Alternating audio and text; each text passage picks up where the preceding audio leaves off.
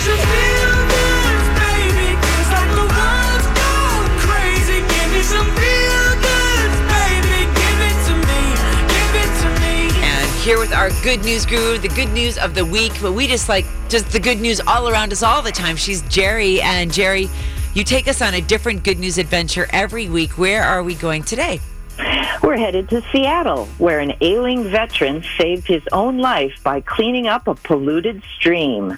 After John Beal returned home from the Vietnam War with PTSD, he had suffered 3 heart attacks within a year. At the hospital, he was told he only had 4 months to live, so the doctor recommended he get a hobby. Beal walked to nearby Ham Creek to contemplate his future. Though faced with his own mortality, he couldn't help notice the pollution in the area. The yellow water, sullied by a nearby sewage plant, was filled with broken car parts, dead fish, and rotting debris. But the creek inspired Beal to give something back before he died, to make up for all the destruction in Vietnam. He started clearing all the garbage out of the river and removed the pipes that impeded the water flow. He sometimes felt overwhelmed by the job, but the determined vet persevered. He was told he would never be able to bring it back to life, but after years of work, Ham Creek is now a flourishing wildlife oasis of healthy greenery and wild salmon. And his passion for changing the world inspired John to live 27 years beyond the doctor's original prognosis.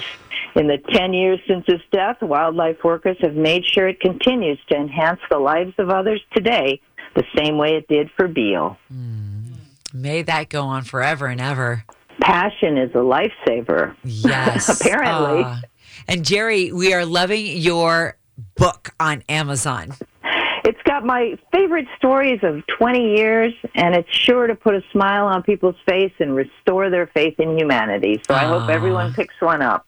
Oh, yes, Jerry. And thank you again for the good news of the week. We always love having you on and being with you, Jerry.